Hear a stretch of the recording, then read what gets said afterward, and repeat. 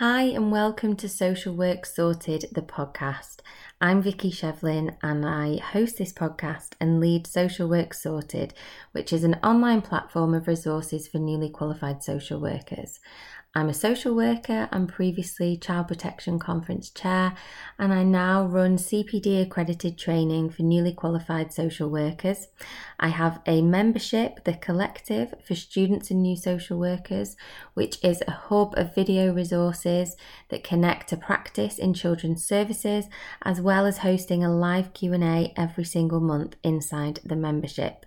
I also run a course, Introduction to Assessment. It's an online self-paced course and it is a video, audio and written guide to support you in undertaking child and family assessments.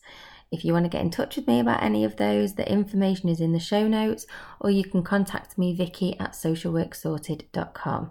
If you're new to the podcast, then welcome. And if you're returning, then of course it is lovely to have you back. And I hope you are having a good week.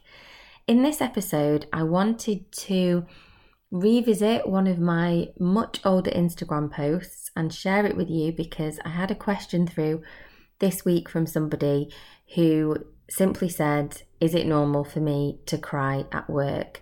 And I knew that I'd talked about this before and went back to November 2021 when I first posted this on Instagram and wanted to share some of those things with you because I am contacted by newly qualified social workers all the time, and so many of you across the years have asked questions similar to this about crying at work. I'll say this to start with, I am a crier. Like, my friends know me as somebody who cries really easily. Not necessarily the sort of person who has often cried at work, but I know and I can pinpoint the times, and if I went and spoke to my first manager now, I know she would remember them as well. The times when I cried, particularly during my ASYE. And often those times would be because I was just really sad at someone else's human experience, or with frustration, because I cry with whatever the emotion I cry at. So that's quite a particular thing about me. But when I'm frustrated and when I'm angry, I often cry as well. And I'm sort of okay with that. So for me, crying is normally a helpful release of emotions. And once I've cried, I'm able to move on. When I'm in a work setting, if I'm at a wedding, again, most of my friends will know, wedding speeches, you don't want to sit next to me because I'll just be blubbering the whole way through. But if we're talking about the work setting in social work, which we are, I am able to cry, let out that release and move on. But I know it isn't the same for everybody else. Some people, it triggers different feelings when they either cry or when they feel like they want to cry. But for a lot of us, we feel quite ashamed when we cry. It can feel like we are being really vulnerable. It can feel like we're letting ourselves down or letting other people down. We can get in a massive panic. We might think it's unprofessional. Crying isn't necessarily seen as a strength or automatically seen as a strength. There's a lot of reasons behind that. I think there's an issue there around perceived gender and the associations we have with gender, different perceived or understood genders in crying. I think there's different cultural elements to crying, and there's this phrase, a British stiff upper lip, this idea that in Britain, which I don't even know is true, to be honest, because it's just probably a white supremacist means of control of that, crying shows weakness. But there is so much behind crying. So I suppose what I'm trying to say to start with is, when that comes up for you, and for those of you who ask questions like this of, is it normal to cry at work? Please don't ever feel stupid for asking those questions, because there is so much loaded in the act of crying to begin with.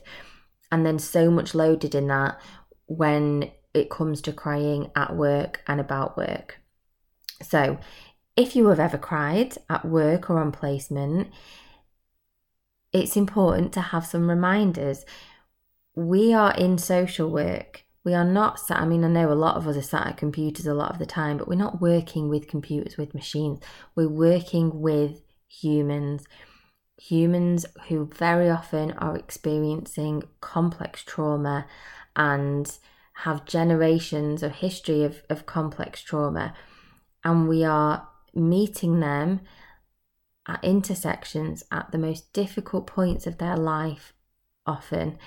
And we as social workers, and in particular when I'm looking at in children's services, we are a statutory intervention.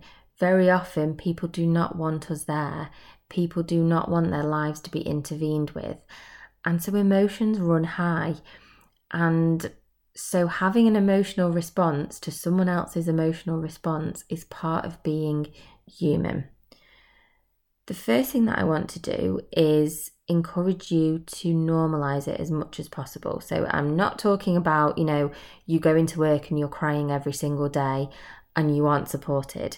That isn't necessarily what would be expected, and I'll be really worried about that.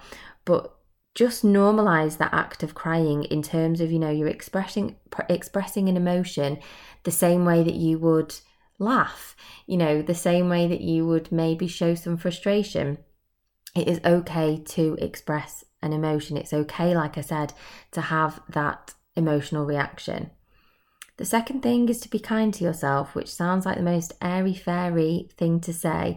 But, if your colleague was in a similar situation, if your colleague was sat next to you and they were crying because they had just seen or heard or come away from something that made them really sad, I would hope that you wouldn't just ignore them. You would probably be empathetic. You'd probably make them a brew. You'd probably tell them to step away from their desk and just take a break or go for a walk. So everything that you would tell them to do it yourself if that is happening for you. Give yourself a bit of grace.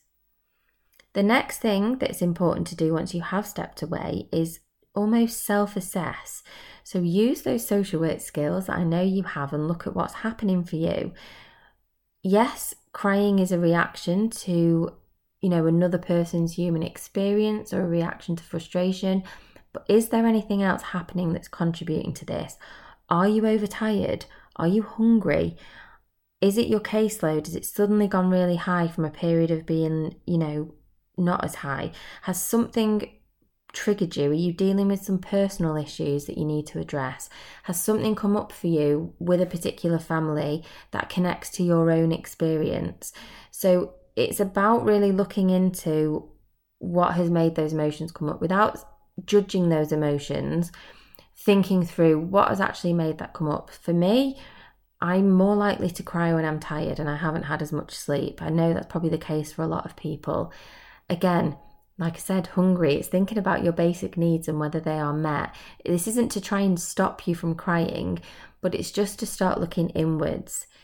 If it is something that is connected to a particular family or child or a young person that you are working with, it's really important to try and pinpoint that for yourself so you are aware. It's going to support you in being reflective and reflexive.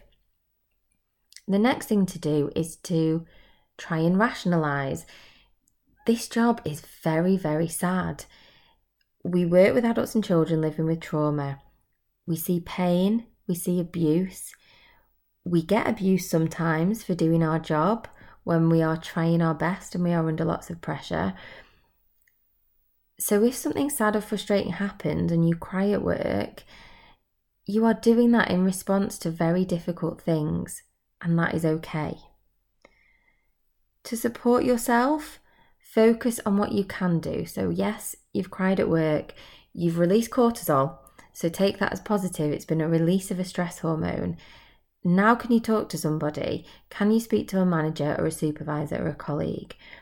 Can you look at the rest of your calendar? Is it possible for you to move or reschedule or shorten any appointments that you have?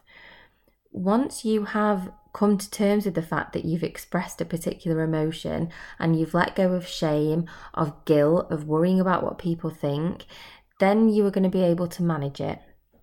It's really important when I'm talking about all of this that if you are spending a lot of your working day in tears, it's probably not a situation where you can do any of the things that I've just talked about, because crying or feeling overly emotional, feeling out of control, or having those kind of reactions can also be a symptom of burnout. So this isn't just a case of me saying, well, you've self-assessed and you know what it is and you have supervision and it's fine. Sometimes it might not be fine. Sometimes it might not be something that you can come back on. It's a massive difference between you coming in from a visit, maybe where you've either been shouted at or you've heard something really, really sad and traumatic and you're having a response to that. And if you were just coming into work every day and before anything's happened, the tears are coming. So there is a difference between those two things. And it's important for me to make sure that you know how to keep yourself safe in that.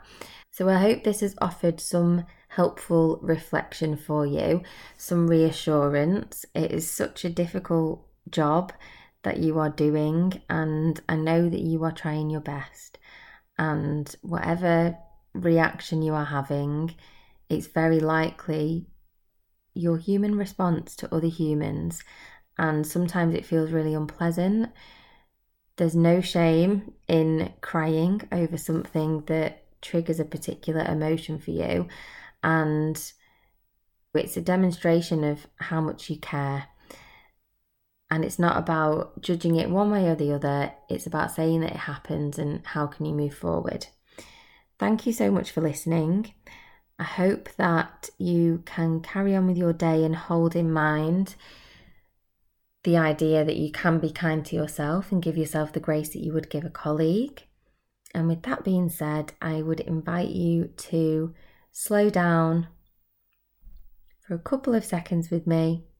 Close your eyes if you feel comfortable and take a deep breath.